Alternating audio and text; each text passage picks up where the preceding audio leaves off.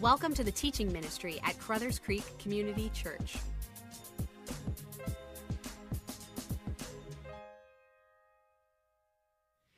Hey, good morning, everyone.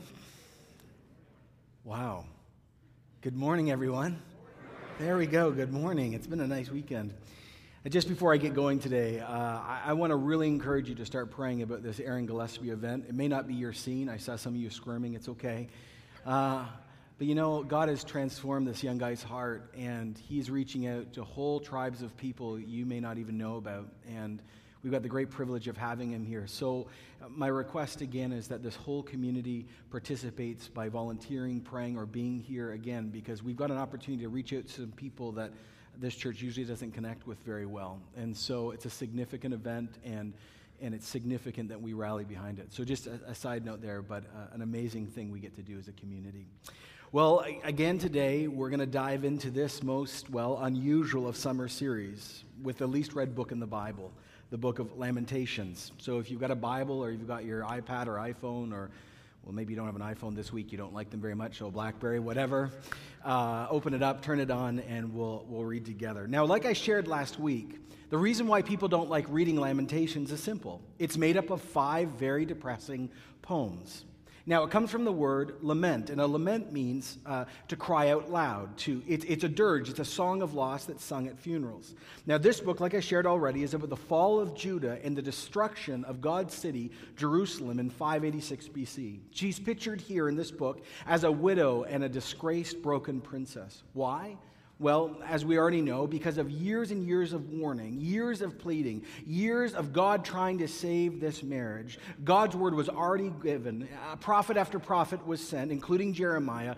Everything that God said had now come to pass because they chose not to love him. Time and time again, God had told his people, the prophets, the kings, that he would bless them for being faithful, but he would have to punish them for being unfaithful. And so they just simply chose. They said by word and deed, no. We're going to love God and obey him as long as it suits us. And so we read this passage that God has given them over. He's actually taken his hands of protection off them and allowed their sins to find them out. Here's a truth you will find from Genesis to Revelation. Long-term unrepentance always leads to this, the removal of God's blessing. Now, last week, we saw the terrible state of the people, heard the cry of the prophet Jeremiah in the city. Well, this week, it's actually more dark. It's more grim, more perplexing, more jaw-dropping. Here in chapter 2, we are forced now to see in detail the destruction, the breaking, the disillusionment of once a great people. Now, let's be honest. We don't like watching or hearing about this stuff. It's like Good Friday, right? We come to Good Friday and we only want to spend 1 hour there, and then we want to rush to Easter. It's like going on television and watching all the reports of Haiti 6 months later. It's just too much to bear. It's like turning on the television or being online and seeing the ads that are out there about starving children, and we just go, I can't handle this. I'm going to turn the channel. But God's not going to let us do that today. This isn't allowed, he says. No sanitized, no safe, no clean, no neat, no happy unveiling happening here. We need to look this morning at the results of the judgment of God brought on by the people's decision. Reading Lamentation is like reading someone's prayer journal, seeing the real story, seeing real pain, seeing real prayer. Many say, John, I really want to know how to pray in a new or deep way. And I would say, well, Lamentations is an amazing, rare book that shows us real prayer in real situations, in real life, with people that had a real relationship with God and they decided to walk away from it. Lamentations simply could be summarized like this. It's sitting in regret and unspeakable loss. But before we look at the shadow of death, we all now need to look back to the light where shadows begin, because only there will we understand the contrast. The Psalms, the great hymn book of the Jewish people, only there will we really see how serious this is. Listen here to these songs of praise, songs of hope and joy over his people, his city, his temple, his presence. Psalm 46. God is our refuge and strength, an ever-present help in times of trouble. There is a river whose streams make glad the city of God, a holy place where the Most High dwells. God is within her. She will not fail. God will help her at the break of day. The Lord Almighty is with us. The God of Jacob is our fortress. Psalm 48, Mount Zion rejoices. The village of Judah are glad because of your judgments. Walk around Zion. Go around her, the song says. Count her towers, her citadels. View her ramparts. View her citadels, that you may tell them to the next generation. For this God is our God forever and ever. He will be our guide even till the end. But then we come to Lamentations 2, and it reveals the worst fears of any person of faith. This is the grand reversal of everything we just read in that great hymn book. The fall now is all-encompassing and complete. One wrote these words, listen carefully. The function of the mirror image between Psalms and Lamentations is to critique a theology of election as privilege and to underscore the necessity of responsibility even after the relationship's there. As with the harsh words of Jeremiah 7, Lamentation confesses that no one can assume God will protect his own at any and all costs. No one can stand on holy ground and assert that nothing ever will overcome them.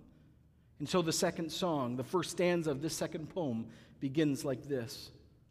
Verse 1, how the Lord has covered the daughter of Zion with a cloud of his anger. He has hurled down the splendor of Israel from the heavens to the earth. He has not remembered his footstool in the day of his anger. His anger here is viewed like a summer storm coming up with all fury, fast, strong, black, loud, all-consuming. There's nowhere to hide. The word splendor is important. It was used for jewels and ornamentation, and throughout the Old Testament, the city of God, the people of God, the temple were all called splendor, but now the crown is broken, the jewel is gone. Without pity, verse 2, the Lord has swallowed up all the dwellings of Jacob. In his wrath, he has torn down the strongholds of the daughter of Judah. He has brought her kingdom and princes down to the ground in dishonor. I learned this week that the word dwelling is important too. It's the language of habitation, where shepherds actually lived with their flocks, like the Christmas story. This being the iconic view of Israel, God, the great good shepherd, they the flock of God. David, the greatest of kings, who was called what? The shepherd king, the one who was closest to God, or a man after God's own heart. Now all of this right here now is lost. The habitation is burned. The shepherd no longer protects from lion and bear. The sheep are being slaughtered and scattered, and they're now forcibly taken into another pen. In his fierce anger, the scripture says, he has cut off every horn of Israel. He has withdrawn his right hand at the approach of the enemy. He has burned Jacob like a fire, a flaming fire that consumes everything around it. The horn, by the way, is a really important thing to get this lament. It was an ancient word for strength and honor, but it's more than that. See, in front of the temple, there was a huge altar where they did all the sacrifices. And there were 4 upraised sort of sections, 4 horns. And you can read that in Exodus 29. Now, in that culture, if you had done something wrong and you were being hunted, if you ran and you grasped the horns of the altar, you would be given asylum and you would not be killed. It was a physical way of clinging to God for mercy. But now there's no horns left. God has cut off any means of asylum. There is no sanctuary, no temple, no place to grab, no place to plead your case with God, no place even to ask forgiveness. You cannot escape judgment. Like an enemy, he has strung his bow, verse 4. His right hand is now ready. Like a foe, he has slain all who are pleasing to the eye. He has poured out his wrath like fire in the tent of the daughter of Zion. The Lord is like an enemy. He has swallowed up Israel. He has swallowed up all her palaces, destroyed all her strongholds. He has multiplied mourning and lamentation for the daughter of Judah. Anyone know why no one likes preaching on this yet? Think about that. This is declaring that God himself is now the enemy of his own people. The very power that he had used to destroy their enemies, to destroy the nations around them, now is used against them because they had decided to worship the false gods in those nations that he had already rejected. His anger so fierce, so just, so overwhelming, that he even decides to destroy his own places within his own city. It reads like this in verse 6. He has laid waste to his dwelling like a garden. He's destroyed his place of meeting. The Lord has made Zion forget her appointed feasts and her Sabbath. In fierce anger, he has spurned both king and priest. The Lord has rejected his altar, abandoned his sanctuary. He has handed over to the enemy the walls of the palaces. They have raised a shout in the house of the Lord as on the day of an appointed feast. That last verse is really important. See, what used to happen is they'd come to the temple, And hundreds of thousands of people and then millions would shout and celebrate and worship like we have this morning. But now it's not them, but it's the enemies who are shouting and gloating as people are dying and being raped and murdered all around. One wrote these words: because of national wickedness, the holy structure, the temple, the most holy place on earth, is demolished like it was just a worthless garden shed. The celebrations that are supposed to be followed according to the Bible no longer can be observed because they've now been terminated. The intercessions of the altar, where faithful had claimed and found reconciliation with God throughout the ages, is now a thing of the past. More significant, however, is the implication that no amount of outward religious duty can ever overcome God's wrath if someone continually rejects the covenant love already given. The Lord is determined to tear down the wall around the daughter of Zion, verse 8. He stretched out a measuring line and did not withhold his hand from destroying. He made the ramparts and the walls lament. Together they now waste away. Her gates have sunk into the ground. The bars have been broken and destroyed. Her king and princes now in exile among the nations. The law is no more. Her prophets no longer find visions from the Lord. The elders of the daughter of Zion sit on the ground in silence. They've sprinkled dust on their heads. They've put on sackcloth. The young women of Jerusalem have bowed their heads to the ground. Jerusalem now is in the worst, most pathetic state. God now does not speak through the written word. If you read the Bible carefully, they won't even find God's written word now to the time of Ezra. It's lost. He doesn't speak through dream or vision, and the elders, the head of all the families, now have sackcloth on. Imagine this for us today. No worship, no community, no access to Bibles, no forgiveness, no pastors, no priests, and the most respected among us are now covered in goat hair and black, covered in dust and ash because Ajax and Pickering and Whitby and Oshawa and Brooklyn have been burned to the ground and there's nothing left. That's the state of the people of God. The song now shifts in Hebrew from a third-person account now to a first-person account, a first-hand experience, which of course is the most personal of stories. Verse 11, my eyes fail from weeping. I'm in torment within. My heart is poured out on the ground because my people are destroyed, because children and infants faint. That's a nice way of saying die in the streets of the city. They say to their mothers, where is bread and wine, as they faint like wounded men in the streets of the city, as their lives ebb away right in their mother's arms. What can I say for you? What can I compare you to, O daughter of Jerusalem? To what can I liken you, that I may comfort you, O daughter, virgin daughter of Zion? Your wound is as deep as the sea. Who can heal you? The worst has happened, and now children are dying in the streets and in their mother's arms, and they can't do anything but just sit and watch. The question I asked this week as I read this is this fair? I mean, seriously, God, I know you're holy and just, but this seems like a little too much for me. Where's your love, I thought? But again, we need to see this for what it is, not what we want it to be. One scholar sort of slapped me when he wrote these words. By isolating the fall of Jerusalem from the historical chain of cause and effect, it would be totally possible to regard God's actions in decimating this population as unethical, unjust, and just downright unloving. But when the sequence is viewed as a whole, the destruction of the nation is seen in the fulfillment of all the warnings and blessings God had given. Like all children, their destiny was deeply involved with that of their parents, who showed little, if any, signs of rearing their offspring in the love relationship they had been given with God. The parents themselves were responsible for their children's doom in another sense also. Ancient Near Eastern rules of war permitted the inhabitants of a city to surrender, and if they did, they'd escape death and the sword. By their obstinate resistance to the Babylonians and also their resistance to God, they sealed the fate of their own community and their own children. The corporate nature of God's relationship with his people carries with it a corporate responsibility.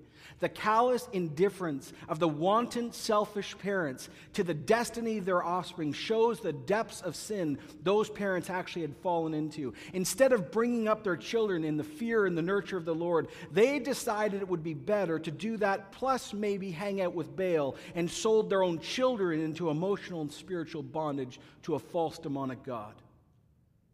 Before you raise a finger at God and say, you're unfair and unjust, ask yourself the question about the parents. They had everything. It's expressed in the Psalms. Everything. His word, God, promises, everything the world didn't have, and they still said, no, we know better, and God isn't watching. And so critics of our movement today see your God is unloving. And I turn around and I say, no, we are irresponsible.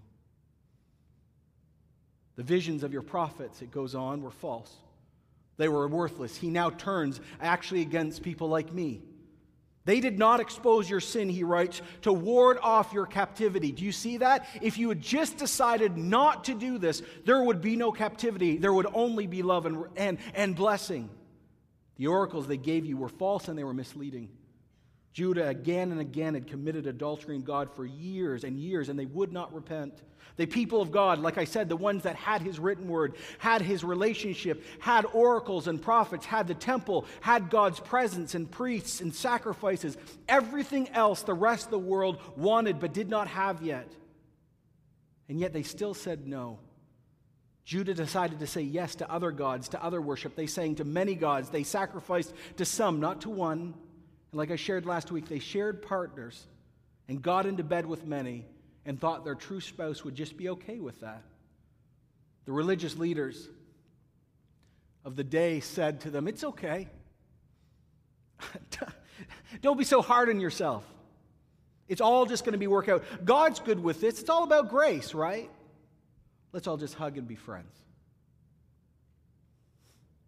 Verse 15, 16, and 17 continue the description of death. And it's interesting, it ends by saying that God has exalted the horn now of your foes. Finally, at the end of the second song, we're shown the city, and then the prophet crying out, actually praying, asking for God's mercy to be aroused. The hearts of the people cry out to the Lord, O wall of daughter of Zion, let your tears flow like a river, day and night. Give yourself no relief, your eyes no rest. Arise, cry out in the night, as the watches of the night begin. Pour out your heart like water in the presence of the Lord. Lift up your hands to him, for the lives of your children who faint from hunger mat the head of every single street. And then, without breath left, in the middle of all this consuming darkness, the prophet himself now cries out again to God, dizzy and sickened by what he sees, what he smells, what he experiences. When I read this below, this is not just some self-talk, by the way, some cold recounting of the events far away, or even some therapy session in which one tries to, deal with history with another. No. This is prayer. This is the most intimate and destructive experience between a human and God because of what's happened around. Look, O Lord. Look, O Lord, and consider. Whom have you ever treated like this? Should women eat their own children? The children that they have cared for? Should priests and prophet be killed in the sanctuary of the Lord? Young and old lie together in the dust of the street. My young men and maidens have fallen by the sword. You have slain them in the day of your anger. You've slaughtered them without pity. As you summon to a feast day, so you now summon against me terrors, not on some sides, on all sides. There's no way out. In the day of the Lord's anger, no one has escaped or survived. Those I cared for, those I reared, my enemy has destroyed. The summary is nothing but awful. The city is attacked, the temple is swept aside, children are dying en masse, there's mass slaughter, accounts of famine now leading to cannibalism, terrible loneliness, prayers of complaint, and then silence. So the question we ask on this beautiful Sunday in the middle of the summer is, what in the world can we learn from this? What in the world can we hear from this? What is God trying to teach us? I know all Scripture is God-breathed and useful, but what in the world could God give our community out of this? Well, believe it or not, a lot. Let me speak to the many of you who join us who aren't Christians. And I'm very clear about this. You may belong to another movement, another faith. You may be an agnostic or just spiritual, or you may have the title Christian, but you're not really a follower. This truly today is a wake-up call given by God to you out of love. Whether you know it or not, you actually are this city. You are under God's judgment, Scripture is clear, and you're separated from Him. Do you really think that by being good or kind or really religious, you can deal with everything you've ever done against yourself, others, and, oh, by the way, God? The answer is no. Remember, these people were being really good in the world sense, very religious, and look what happened. John Bailey once wrote these great words: "The person who believes in the existence of God but lives if God wasn't around has fallen much farther from God than he who has difficulty in believing in God's existence, yet lives in such a way to actually put believers to shame. The real unbeliever is not the one whose life witnesses to a belief he does not possess, but rather the one whose life proves he does not really believe what he says he believes." The scriptures say this to you this morning as a seeker, you here and you watching and listening. Colossians 1 says, "You are alienated from God and enemies in your mind because of your evil behavior." It's the same thing as Jerusalem. Romans says the wages of sin is death, just like that city. But it doesn't stop there. It says the gift of God is eternal life through Jesus Christ our Lord. God, as we will see throughout Lamentations and then throughout Scripture, does not just leave us under judgment. He does not leave us as the broken city. Yes, He is just and has the right to do what He has done because we started the process, not Him. Yes, by our actions, we are under His judgment. We are alienated and estranged from Him. Whether you believe it or not, it is true. But then by mercy, He provides life where there is death. Like I said last week, one of the reasons why John 3:16 is so beloved around the world is because it is the final note after judgment. For God so loved the world that He gave His only Son, Jesus, that whoever believes in Him will not perish like that city, but have everlasting life. For God did not send His Son into the world to condemn the world, but to save the world through Him. I started today with a description of what the city of God once was. And at the center of it says, God is among us. And then Lamentations, you read, God is no longer with us. The choice as a seeker is, what do you want your life to look like? Like the destruction of Lamentations or like the Psalms? All you must do first and foremost is ask the living God to show you your real condition, because you will never believe you need a Savior until you realize that you're in real trouble. Some of you are sitting there going, I'm fine, and I'm telling you, you're not. But God has decided in His mercy, because He is full of holiness and love, to provide a way back to Him and to rebuild the destruction of Lamentations in each of our lives. The question is, would you be willing, would you dare the living God to say, show me my sin so I will really truly know if I need a Savior? Because if you do that, He will. And once you are brought low and you are humbled and you understand the destruction that you are truly in against yourself, others, and God, suddenly Jesus will make sense. Suddenly this whole Christian thing will make sense, because you will go, oh, it's not about me or proving myself or being a good person. It's about mercy. And all of us who are Christians will go, yes. If you dare pray the prayer, just say, God, expose me. Is what that guy saying, is that true? When you're brought low, then you will hear about mercy and Jesus dying in your place, being risen from the dead, and taking all the sin of the world on, including all the sins we read about here, conquering them, and 3 days later saying, if you want life, come through me. Many of us here and watching and listening have done that. We know it's not about us. We've abandoned the religious thing a long time ago. But here's the question for all of us who now are followers. What in the world does this teach us? Well, the answer is this. It actually teaches us types of prayer that many of us will need now and in the future, or many of our family and friends will need in times of tragedy. Like I said, and one person wrote, the frank language in Lamentations should persuade every single one of us this morning that God is open to real feelings and honest reactions to tragedy. There is never an answer in the immediacy of an overwhelming tragedy. And one's prayer need to reflect that to be real. Let me flesh this out just for a few seconds. In particular, Lamentations 1 and 2 teaches us 3 types of prayer that are rarely talked about in church and desperately need to be recovered. They're called the prayer of forsaken, the prayer of examine, and the prayer of tears. Let me say this again. If you're taking notes, write that down. The prayer of the forsaken, the prayer of examine, and the prayer of tears. Richard Foster, in his little book, Prayer, just a side note, great summary of this. The prayer of the forsaken is a prayer to God when He seems hidden, distant, to a God that never seems to respond anymore. All of Lamentations 2 is a prayer of the forsaken. As one said, prayers like this are like beating on heaven's door with bruised knuckles in the dark.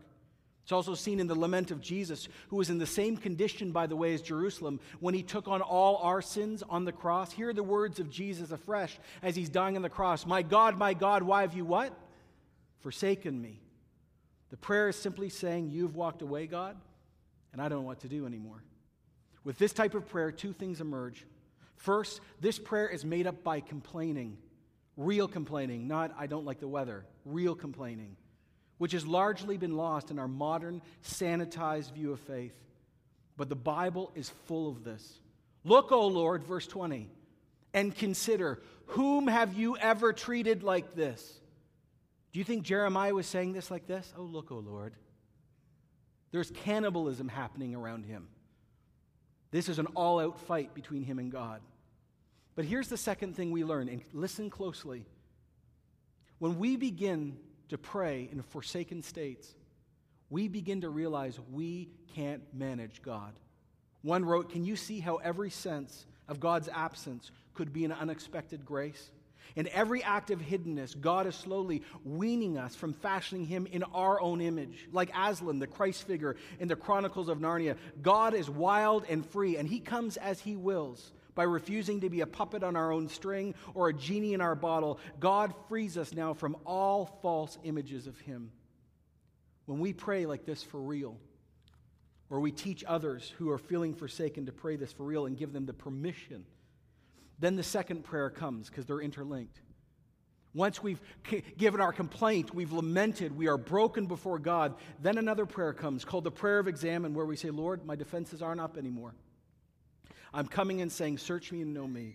Chapter 1 and 2 are honest about sin, and this prayer is about looking beyond the surface. Richard Foster wrote this about the prayer of examine. It is a priceless grace that we are given self-knowledge. Unfortunately, contemporary men and women just don't value self-knowledge in the same way that preceding generations have. For us, technocratic knowledge reigns supreme. Even when we pursue self-knowledge, much of the time we do it for peace and prosperity for ourselves. How poor we are, he writes. Even pagan philosophers knew an unexamined life wasn't worth living. What did Socrates say? Know thyself. But the only way to know yourself is to ask the one who is not sinful, who is not darkened in any way, knows everything, is always present, and say to him, show me the good, the bad, and the ugly. We quote this psalm a lot in church, but it's true. Search me, O God. Know my heart, test me, know my ancient thoughts. See if there's any offensive way in me, and lead me into the way everlasting. Catch this. Lamentations 1 and 2 teaches us how to complain in a godly way during times of tragedy. He teaches us how to be forsaken before God, how to deal with silence. Second of all, then we're moved to a prayer of examine, where we cry out and say, Lord, though I'm concerned that you're going to expose me, I ask for it anyway. And then finally, we're moved to the prayer of tears, exactly where Lamentations 2 ends. Verse 18, the hearts of the people cry out to the Lord, O wall, daughter of Zion, let your tears flow like a river day and night. Give yourself no relief, your eyes no rest. Tears come after examination because they're connected to something called repentance. Do you think that as a Christian you can live a double life and God's just okay with it? Are you saved? Yes, you are. Does he love you? Actually, more than you know. Can you lose this eternal bond called salvation? No, you're not big enough to kick him out. But do you think just because Jesus died for you, that there's no call to actually over your whole life elect him more and more? Grace can never become a card to sin, to cover, and God is still God and we're not. For some of us this morning, we need to repent of sin and using God. Never forget, though, repentance does bring forgiveness. And as we will see next week, mercy will be given. Great is thy faithfulness. Your mercies are new every morning. But before mercy, hear this, tears need to come. Again, Richard Foster writes these words, tears are a sign, not an infallible sign, but they are a sign nevertheless that God has touched the center. Through the prayer of tears, we give God permission to show us our own sinfulness and the sinfulness of others. And as best I can discern, tears are starting to show us that something's moving from the head to the heart. Some of you ask, honestly, but John, wonder if I can't cry. Or here's me being real honest, wonder if I just don't think I need to. Well, the answer is, then you have something to talk about with God. Again, I quote Richard Foster in ending. Allow me to share a few things he says with you. Be both firm and friendly with yourself. Don't let yourself get away with, well, I'm just not the emotional type excuse. And remember that you did not take on this modern macho, I am a rock, I'm an island attitude overnight. So it's going to take more of a day or two to change your own habits and prayer life. Be encouraged, as Thomas à Kempis once said, habits do overcome habits in time. You're building new habits of prayer. Be patient, kind, firm, and persistent with yourself. Next, here's what you need to do. You need to immerse yourself in books like Lamentations and the Gospels, and you will be cured from your false Christian view, this stiff upper lip religion that is so foreign to the Scriptures and foreign to Jesus, who is called a man of what? Sorrows, acquainted with grief. Jesus knew the prayer of tears, and if you want to be a fully devoted follower, you need to know them too. Even if your eyes are dry and in your mind are sort of hard, you can ask God to break you, and in time they will come. The reason why Lamentations 2 is important for us today is this. Much of the time we never get these conversations going, and so tragedy comes, we say the wrong things. Much of the time when tragedy comes, people walk away because they don't think they have permission to be forsaken. They don't know how to complain properly, so they don't. They don't understand that God wants to examine them to set them free, and they really don't believe in the end that tears is a sign of spiritual life. Let me declare to you this morning, some of you are under judgment because you're not believers yet, and you've never understood the mercy that God has for you. And today is a wake-up call. For the rest of us who are followers, who have had that wake-up call, not by our own doing, but by His, this is what we learn today. We must have an authentic faith. And an authentic faith means sometimes feeling forsaken and doing something with it. Sometimes asking God to expose us so we can get freedom, and learning how to cry before God about our own sin. If you have never in your Christian life wept over your own sin, you are not walking closely with Jesus. It's not just an emotional thing or a cultural thing or a generational thing. There's something deep here in Scripture. When our sins get exposed, or here's the other thing, when we see the sins of others, we get broken on a level that only comes from God Himself. This is what Lamentations 2 teaches us. And we need to recover it again because we need authenticity in our movement, because authenticity is the great gateway these days to evangelism. Lamentations 2 is probably one of the darkest passages in the Bible, but God included it so we could deal with real life. Thanks be to God, He's a real God. Why don't you pray with me these three prayers? For you who feel forsaken, pray this prayer with me now. God, where are you? I mean, what have I done to make you hide from me like this? Are you playing cat and mouse with me? Are your purposes maybe larger than my perceptions?